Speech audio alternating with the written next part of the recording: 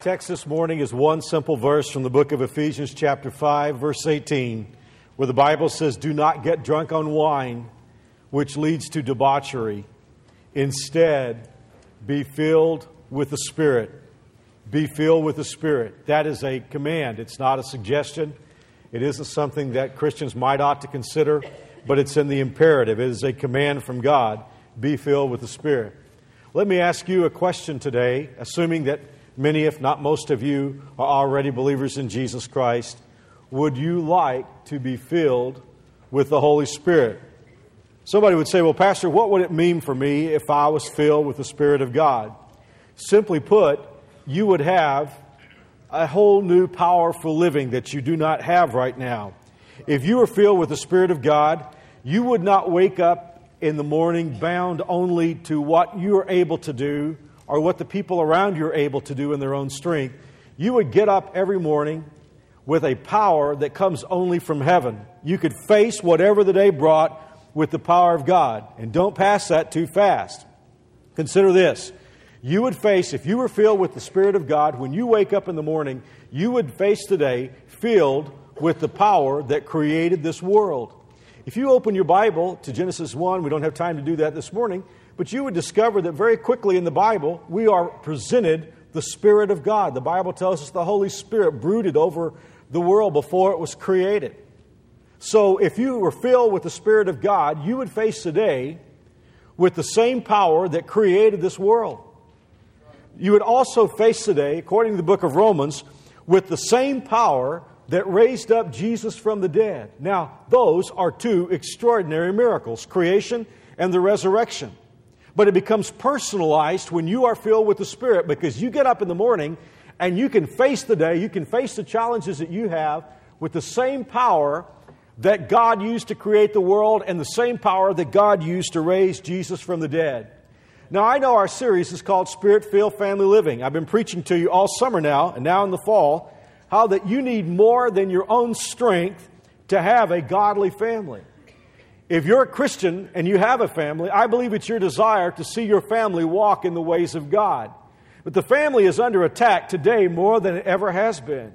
And it's very challenging to have a godly family. And I hope you don't take this as an insult.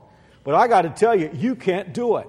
You cannot do it. You cannot have an overcoming family, and I cannot have an overcoming family in my own strength. It takes the power of the Holy Spirit.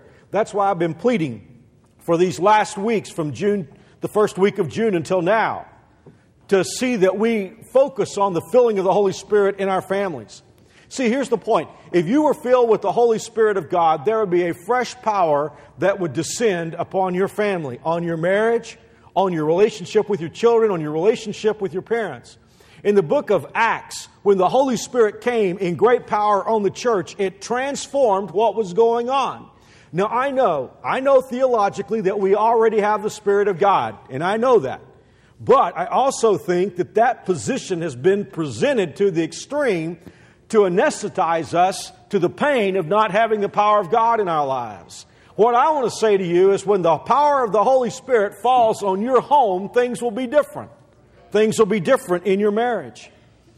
I was reading this week, I had opened a commentary on Ephesians chapter 5, verse 18, and one of my favorite writers, as I'm sure it is with many of you contemporary current writers, is Warren Wiersbe. And I was reading what Warren Wiersbe had to say about Ephesians 5, verse 18. Now, one more time, let me give you that verse. Remember, it says, "Do not get drunk on wine, which leads to debauchery. Instead, be filled with the Spirit." It doesn't say anything about the family, right, within that verse. I was amazed at what Warren Wiersbe said in his commentary on Ephesians 5:18. I want to read it to you now, and listen, if you will, please, to his comments on the family. Wiersbe said this: "The secret of harmony in the home and on the job is the fullness of the Spirit. The unity of the church and the harmony of the home both depend on the Spirit." Now listen to this quote. This is incredible.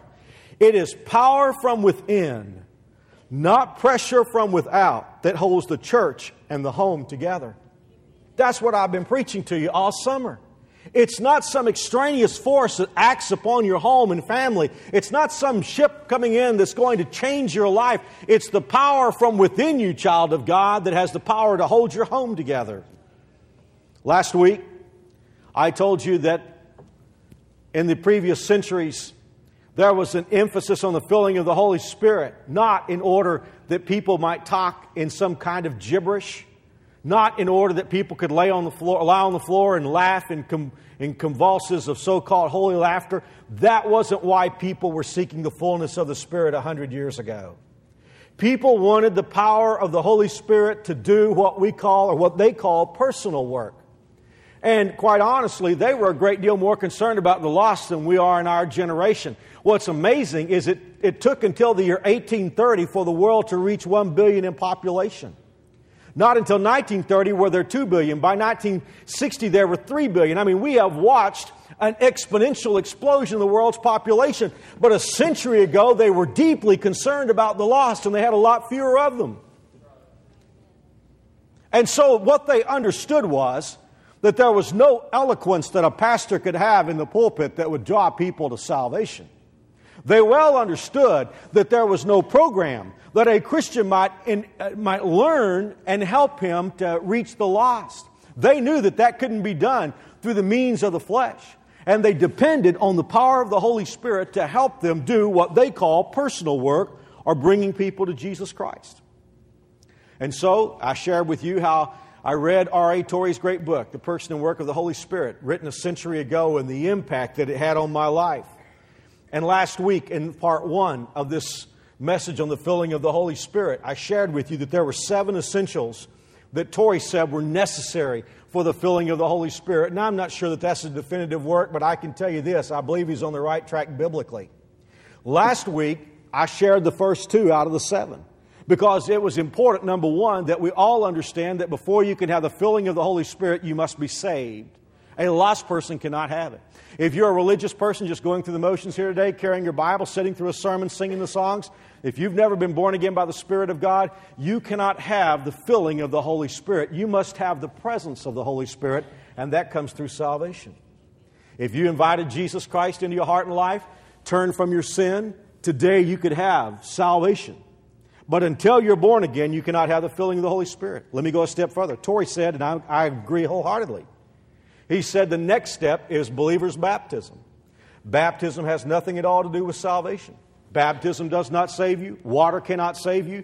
You can go through the baptistry up there, and if you're not born again, you'll go down a dry center and come up a wet center. Nothing will change, because baptism cannot wash away your sins.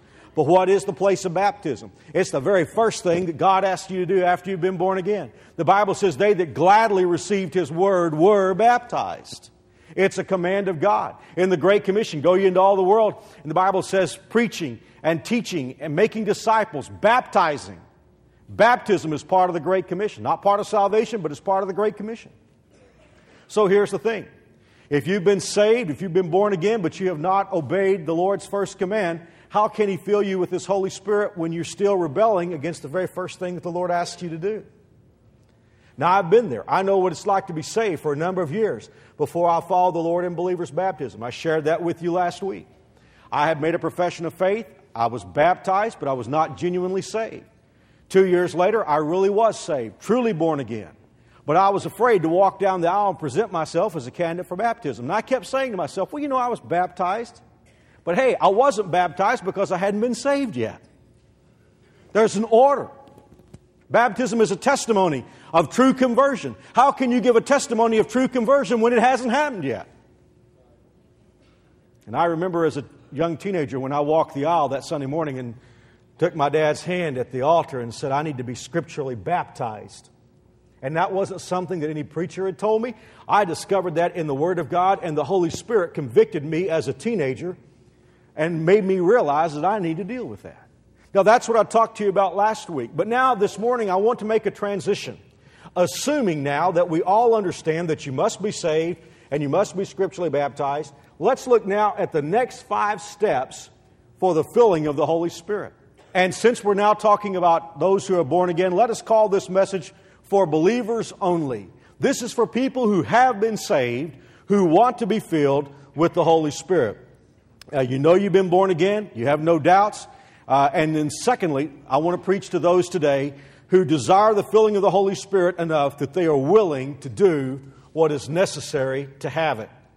Now, there are two things involved in that. Number one, you must desire the filling of the Holy Spirit. Many Christians have little interest in the filling of the Holy Spirit. I can preach about it, but it's not something that you want passionately. You're like the little girl who got a pincushion from her grandmother for her birthday, and she wrote a thank you note, obligatory thank you note that her mother made her write.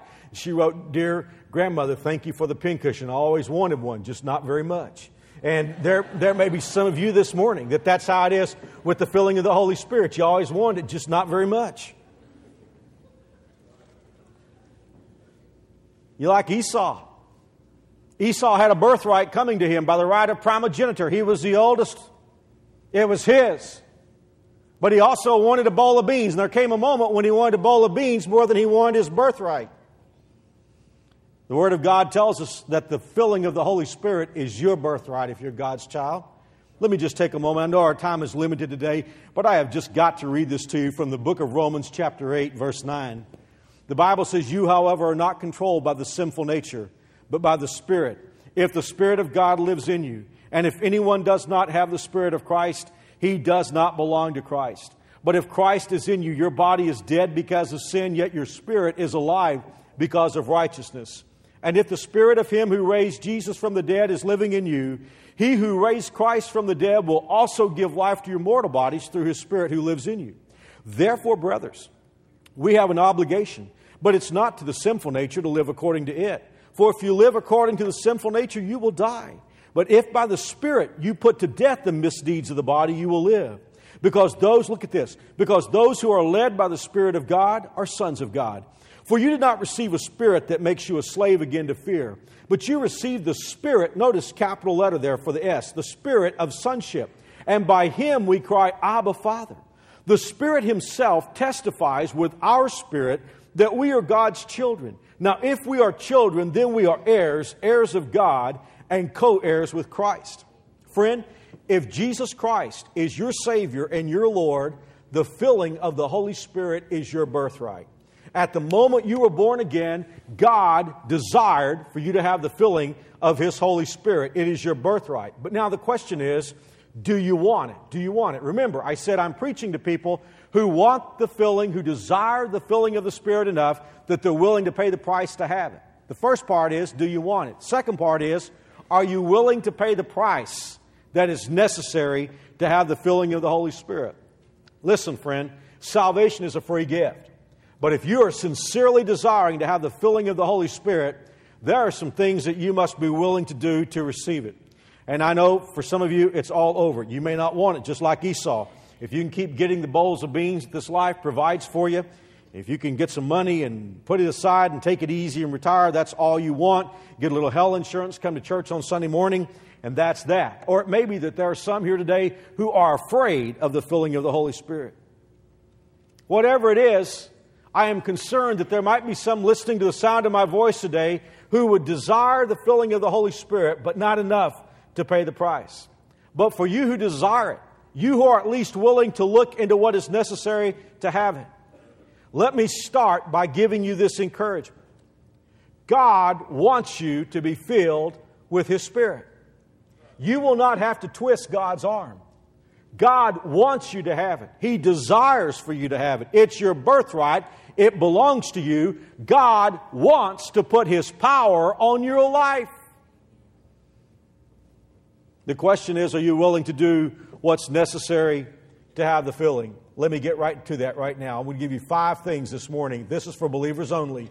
5 essentials to the filling of the Holy Spirit. And the first one is not pleasant, for the flesh anyway. Here's the first one. Renounce sin. Renounce sin. Think back on our text.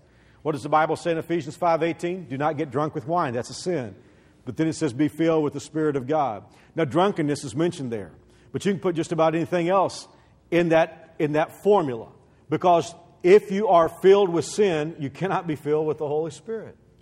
I mean, that's true by simple definition.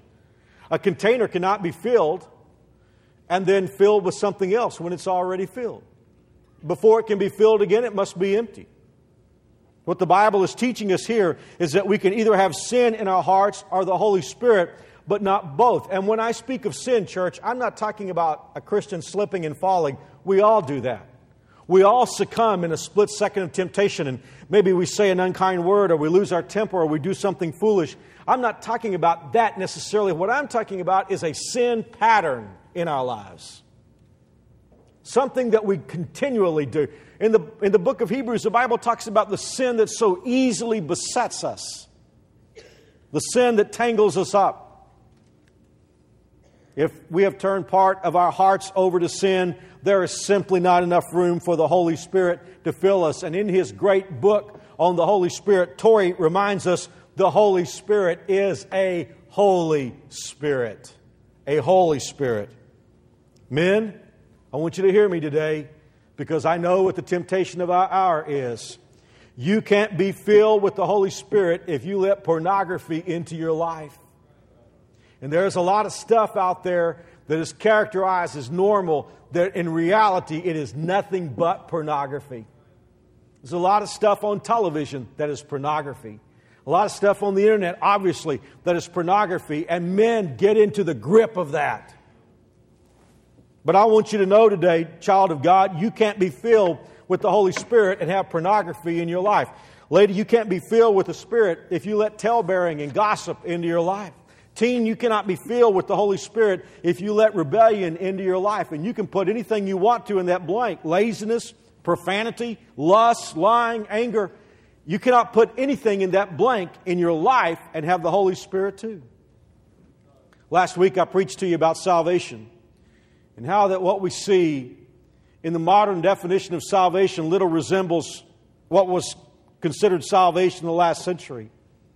Let me extend that this morning. What passes for Christianity today little resembles Christianity 100 years ago. The idea is today, if you're a Christian, you can go to church once a week, own a Bible, listen to some Christian music. If you do that, you're a Christian. And beyond that, you can go out and do whatever you want to do, and nobody had better say anything about it. Friend, that may fool us sappy Americans, but it does not fool God. Torrey writes, it is not enough that we renounce one sin or two sins or three sins or many sins. We must renounce all sin. If we cling to one single known sin, it will prevent us from receiving the blessing. You see what I mean by asking, are you willing to pay the price?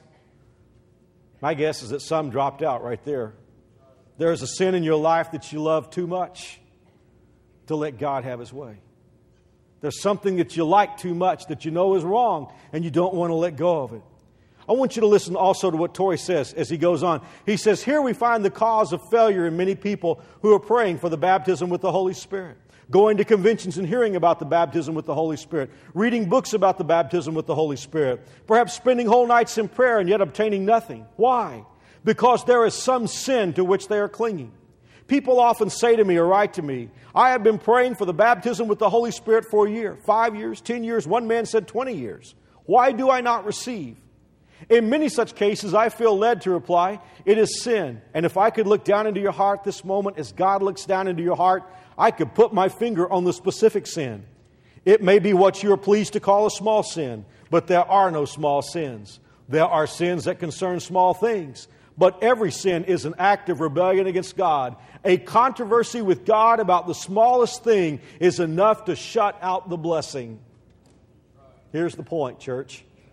We must want the filling of the Holy Spirit more than we want any known sin in our lives. Until we come to the place where we want God more than we want what the flesh wants, we cannot have the filling of the Holy Spirit. Let me ask you right now. I don't want to toy with you this morning.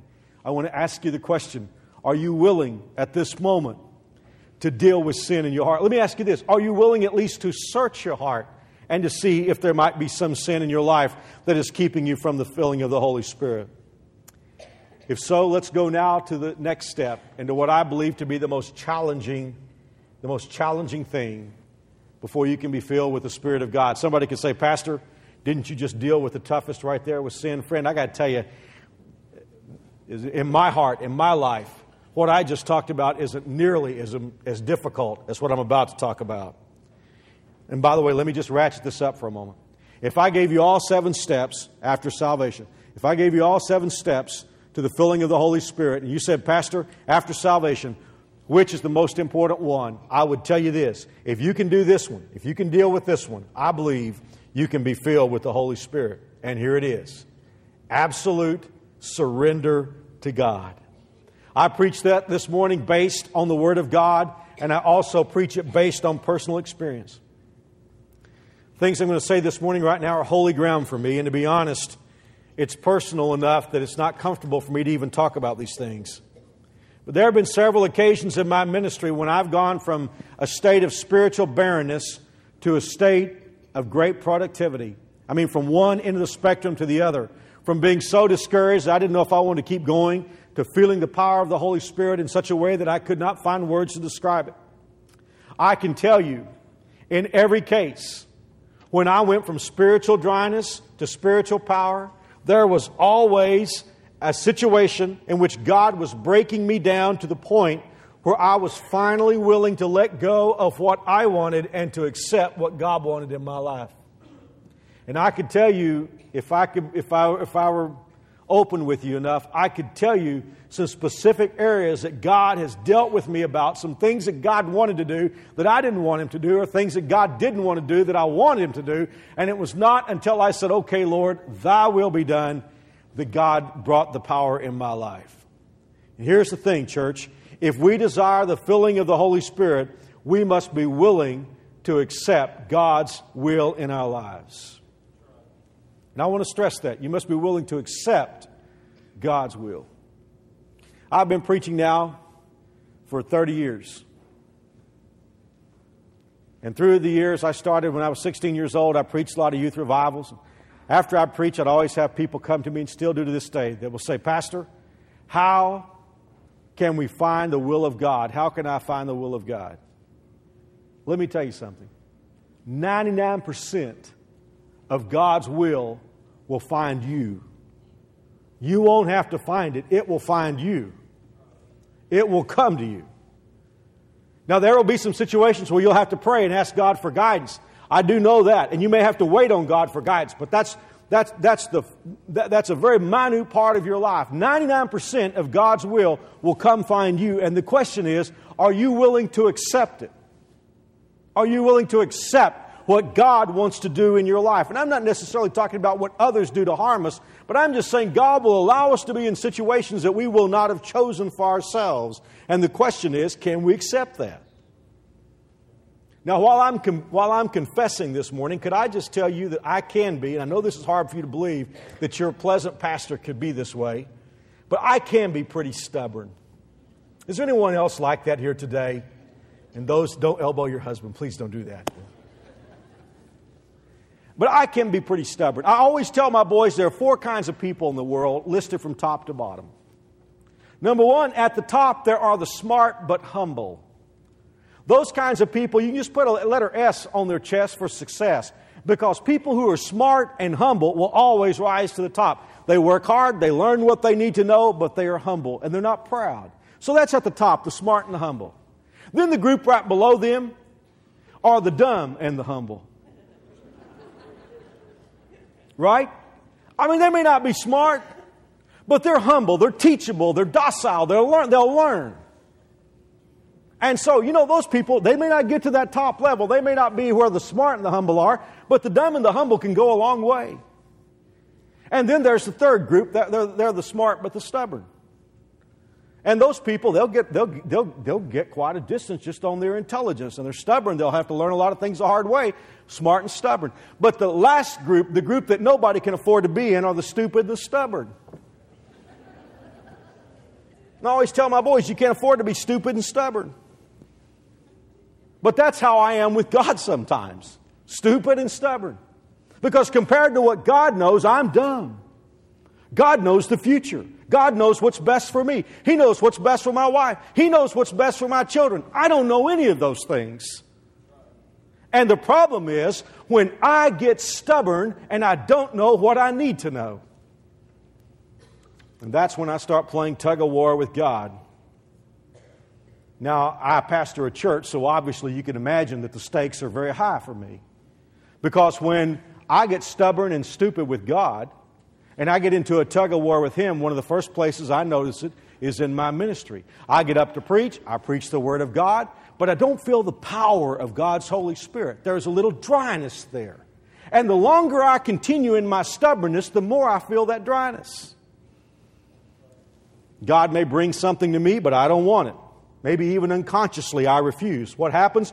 God shuts off the power. I'm still working. I'm still ministering. In fact, often at that point in my ministry, I may be working to the point of exhaustion because I want to see good things happen. Listen, I got to tell you something. Just being honest here, I've never been slick enough to fake it. If God's power is there, God's power is there. If it's not there, it's not there. In case you haven't discovered it, church, take it from a guy who knows it's a losing proposition to play tug of war with God. And like Jacob of old, I've done that to the point of exhaustion until I would finally give up in weakness. Give up to God in weakness, only to be surprised that that was when the power of God fell. See, when we are weak, we are strong. When we yield to God and say, okay, God, it's your plan, not my plan, that's when the power comes, see. We're so backward. We think the power comes when we learn the right things and we know the right things and we're sharp and we're slick and we're prepared and we're ready to go and nobody can stump us. That's when we think the power comes. But then God lets us fall on our face. But it's when we do fall on our face that God says, all right, now you're right where I wanted you to be in the first place. Our time is limited. I know it's 12 o'clock now, but there are a couple of stories that come to my mind. I remember, I don't have time to tell this in this length, but just accept the dynamics of this story and let me give you my personal testimony as I do that. I remember many years ago, actually not that many years ago, less than a decade ago, God was bringing something in my life, a situation that God wanted, and I clearly did not want it. I didn't think it was the right thing, didn't like it, didn't like what God wanted in my life at that point. And I remember being very, not bitter, but just intransigent. I got to the place where I said, okay, God, you may do this, but I don't want it. And I'm like the little boy, who was told to sit down. He wouldn't sit down. Finally, his mother just pushed him down in the chair, and she said, how about that? He said, I may be sitting down right now, but in my mind, I'm standing up. And that's kind of how it was with God right there. I wanted God to know I was standing up. And I went through a time of dryness. But I never will forget what happened when I finally said, okay, God, you can have your way. And beyond that, I just finally turned it over to God and said, God, that's fine. Up to that point, I got to tell you, I had noticed a difference in my ministry. But I remember having several revivals. In fact, it was the year that Stephen was born. He was born on a Thursday. The following Saturday, I had to leave and go to Tulsa to preach Sunday morning, Sunday night, Monday night, Tuesday night, and Wednesday night in Tulsa. I'd been up for 48 hours when Stephen was born. I was tired when I left to go to Tulsa. But God blessed in that meeting. Now, as crazy as only I can be with my schedule, months before, we didn't think Stephen was going to be born several weeks early, which he was. I had accepted another revival meeting or another conference in Fairfax, Virginia. The pastor had called and said, would you come and preach for us for this conference beginning Wednesday night through Sunday? I said, I can't preach Wednesday night. I'm closing out a meeting in Tulsa, Oklahoma that night. He said, not a problem. He said, we'll have someone else preach on Wednesday. If you could get back home, catch an airplane, fly to Fairfax, Virginia, and preach for us on Thursday night, preach Thursday, Friday, Saturday, Sunday morning twice, and Sunday night, he said, that'll be fine. So here I am, 48 hours. I've been up when Stephen was born. He was born several weeks early. And then on top of that, I have to get in the car, drive to Tulsa, preach all that time, drive back to Wichita Wednesday night after service, get in about 2 o'clock in the morning, stayed up the rest of the night with Mary Alice and Stephen.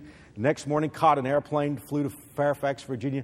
I got to tell you something, folks. When I sat on the front seat of that church building in Fairfax, Virginia, I was so weak, I didn't even have the physical strength to get up out of there and walk to the platform. But when I did, the most amazing thing happened. I felt a strength that I did not know. And as I began to preach, God came and worked in a great way in that great church.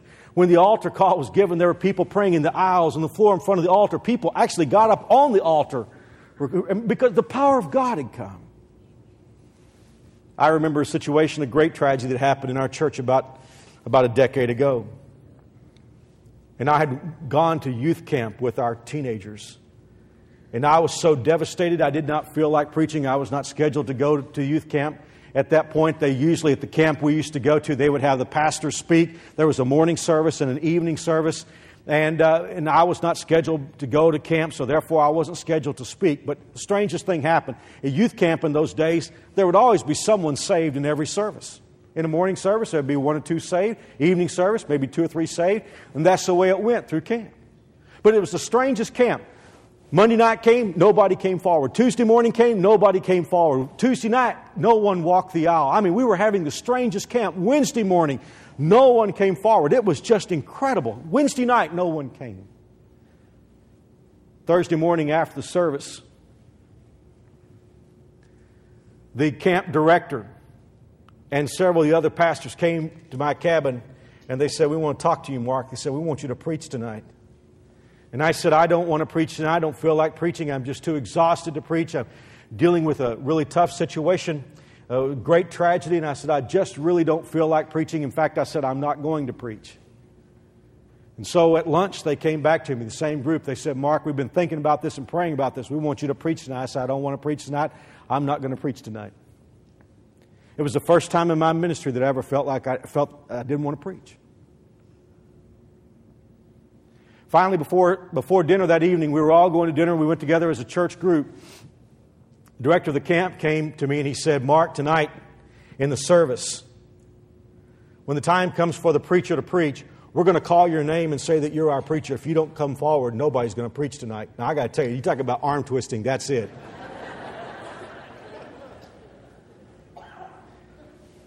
And in a moment that some of you will remember, I told the young people, I said, "I don't feel like preaching tonight, but I've got to." We went out, I can still see it like yesterday. We went outside the little lunch area, the dinner area of the camp, and all of our high school kids made a circle around me and held hands. And one by one, they began to pray and say, "God, help our pastor tonight. God, you know he doesn't feel like preaching. Would you help our pastor tonight? God, he doesn't have the strength to..." I'll never forget those prayers. As those high schoolers stood around me and prayed for God's power to fall on me. That night when I got up to speak, I cannot explain it to this day. In fact, it's interesting. I was holding a revival meeting years later in Crane, Texas, and the pastor came to me. He was at camp that night. He said, "Mark," and this is significant to what we're talking about. He said, "Mark, in my whole life, I've never seen an outpouring of the Holy Spirit except for," and he mentioned the night at camp. When I got up to preach that night, the power of God fell. Even before I gave the invitation, people began to come forward. There were 47 people saved that night. In fact, that was the only time in the history of that youth camp that they ever delayed curfew. They delayed curfew to midnight because people were still getting saved. A pastor's wife was saved that night. They were queued up, lined up, getting saved after that service. And all I'm saying to you is this, and I'm sorry for rambling this morning. I'm just trying to tell you this. You're not going to have the power of God because you know more Bible than anybody else. You're not going to have the power of God because you're the slickest Christian. No pastor is going to have the power of God because he dots every I and crosses every T like he's supposed to, and he's everything that people want him to be. Listen, the only way to have the power of God is to surrender your will to the will of God. And maybe God will even have to put us on our back before we'll get to that point. But if he does, it's because he loves us. There's only one way to be filled with the Spirit, and that is to put your life on the altar as a living sacrifice. Paul wrote in Romans chapter 12, verse 1, "Therefore I urge you, brothers, in view of God's mercy, to offer your bodies as living sacrifices, holy and pleasing to God. This is your spiritual act of worship." Somebody could say, "Pastor, I don't understand this at all. You're talking about weakness. How can there be power in weakness? How can I have power if I yield up my will to God's?" Okay, I'm about to give you one of the most important verses. I know you have it already. I'm going to give you one of the most important verses any preacher ever gave you in your life. 1 Peter chapter 5, verse 6. "Humble yourselves, therefore, under the mighty hand of God, that he may exalt you in due time." Now, here's the thing. Listen. Think with me, please. I know it's 12 o'clock or after 12 o'clock, but give me just a few more minutes. When you think about humbling yourself, what do you think about? You think about weakness, right? We think about giving up. But where does the Bible tell us to give up? Where are we to turn ourselves in? We're to turn ourselves in under the mighty hand of God. See, that's the key. Juxtapose your weakness against the power of God. The Bible doesn't say humble yourselves under the cruel hand of God, humble yourself under the punishing hand of God, humble yourself under the mean hand of God, but instead humble yourself under the mighty hand of God. You see, here's the point. When a child of God will humble himself or humble herself under the mighty hand of God, you are where the power is. Well, I'm out of time, so I've got to run through the last steps real fast. So those of you who are fleet of finger, take the notes, and I want to give you 3 more steps. Intensely desire the filling of the Holy Spirit. Intensely desire it. Isaiah chapter 44 verse 3 says, I will pour water on him who is thirsty and floods upon the dry ground. I will pour my Spirit on your descendants and my blessing on your offspring. I've already preached on desiring the Holy Spirit's filling, but that's it. That's the step. You must crave it, thirst it. God will do things for people who are thirsty for Him. Then here is the next step. Pray specifically for the filling of the Holy Spirit. When I say pray specifically, I mean by that, ask God for the filling of His Holy Spirit in your life. Ask specifically. Jesus said in Luke chapter 11, verse 13, if you then, though you are evil, know how to give good gifts to your children, how much more will your Father in heaven give the Holy Spirit to those who ask Him? In a companion text in Matthew chapter 7, verse 11, Jesus said, if you then, though you're evil, know how to give good gifts to your children, how much more will your Father in heaven give good gifts to those who ask Him? We're told in one verse, one text, that if we ask, God will give the Holy Spirit to us. Secondly, that God will give good things to us. Now, we know already we have the Holy Spirit, but what we are asking for the good things of the Holy Spirit. Ask. Make no mistake about it, there is a biblical connection between the power of the Holy Spirit and prayer. In Acts 4, verse 31, the Bible says, after they prayed, the place where they were meeting was shaken, and they were all filled with the Holy Spirit and spoke the word of God boldly. Ask. Ask. Well, let's review for a moment.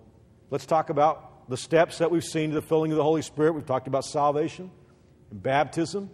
Today we began with renouncing sin in our lives, absolute surrender to God, intensely desiring the filling of the Holy Spirit, praying specifically, asking God for it, and then finally, the final step, have faith. If you ask God, listen, if you are saved, if you follow the Lord in believer's baptism, if you're dealing with sin in your life, if you're surrendering to the will of God, if you crave it, if you desire the filling of the Holy Spirit, if you pray specifically asking for it, friend, let me tell you, you can pray in faith. There are some things that you cannot pray in faith. For instance, if you are sick, you cannot pray believing that God will heal you unless God has told you that He will. You can believe God can heal. You can believe that God has the power to heal, but you can only believe something that you have the Word of God on. Because faith comes by hearing and hearing by the Word of God. So if you haven't had the Word of God, you don't have anything to believe yet. That's where faith comes in. Faith is not believing what you want to happen will happen. There are a lot of people in the world that have that don't even believe in God. Faith is not making God your slave. It is believing God for what God has said He will do in His Word. Now here's the point. When you ask God for the filling of the Holy Spirit, you do not have to pray and say, okay, God, I know you have the power to fill me, but I wonder whether or not you're going to do it. If you are willing to deal with sin, if you are willing to surrender to the will of God, if you crave the Holy Spirit, if you ask Him for it specifically, you can pray in faith knowing that God will keep His word because He wants you to have it. In fact, He wants you to have it so much, He's commanded you to have it. Well, I guess I'm nervous anytime a Baptist preacher has 7 points like I have today. And you always wonder where people are in a sermon like this. There may be someone here today who would say, Pastor, I fear that I've never been saved. I don't know for sure if I were to die, I'd go to heaven. Friend, let me just ask you, when the invitation is given, make your way, meet me right here. And someone will pray with you and you can receive Jesus Christ. Maybe someone's here today and you say, Pastor, I've been saved, but I've never been scripturally baptized. And I'm kind of nervous about this because I'd have to embarrass myself if I came forward in a church like this. Friend, I know I've been there. Put God first. The filling of the Holy Spirit is so important. You don't want to miss out on this. There could be, and I hope no one's like this, but there could be someone here today who'd say, I don't care. As long as I can get out of here in time to watch the Chiefs, go to lunch, that's all that matters to me. Like Esau, the bowl of beans. I just don't care. I don't think there's anything we can do for you. I mean, I guess you might as well just go ahead and go. Because if you don't care, you don't desire it, what can God do? But there's somebody who would say, Pastor, I care, but I don't want to pay the price. To you, I challenge, consider the wealth of the filling of the Holy Spirit. Consider how valuable it would be in your life. Consider how valuable the filling of the Holy Spirit would be in your marriage, in your relationship with your children. I got to tell you something. I have 3 sons, and every day I need the filling of the Holy Spirit to work with them. They need the filling of the Holy Spirit to be able to work with me. We need His power. There could be someone who would say, Pastor, I don't believe that stuff is for today. I study the Bible, I listen to Christian radio, and I know a lot about the Bible, but I don't believe that stuff, the filling of the Holy Spirit, I don't believe that's for today. Could I ask you a question? Why would you think that? Do we not need it today? Do we not need the power of God today? I mean, are we so sophisticated in our churches today that with our magnificent buildings and our great sound systems and our visual stuff, and is it just that we don't need the Holy Spirit today? I got to tell you, we need Him more today than we have ever needed Him in the history of the world. Why with 6 billion people would we not need the filling of the Holy Spirit? Oh, we need Him today. And here's what I'm asking you. If you're here today and you've never been saved, please come talk to me. If you're here today and you need to be scripturally baptized, make that commitment today. God may have led some of you to become members of Messiah Baptist Church. You come today. But I just wonder if there might be some here this morning who desire the filling of the Holy Spirit, and God is touching your heart and life, and you would just say, by kneeling before God today, God, I need this, I want this in my life, and I am willing to pay the price. For you, the transforming power of God is possible. Let us stand. You've been listening to the Messiah Hour, sponsored by the Messiah Baptist Church at 12,200 East 21st Street in Wichita. Join us again next week on KMYR at 9 a.m. for the Messiah Hour.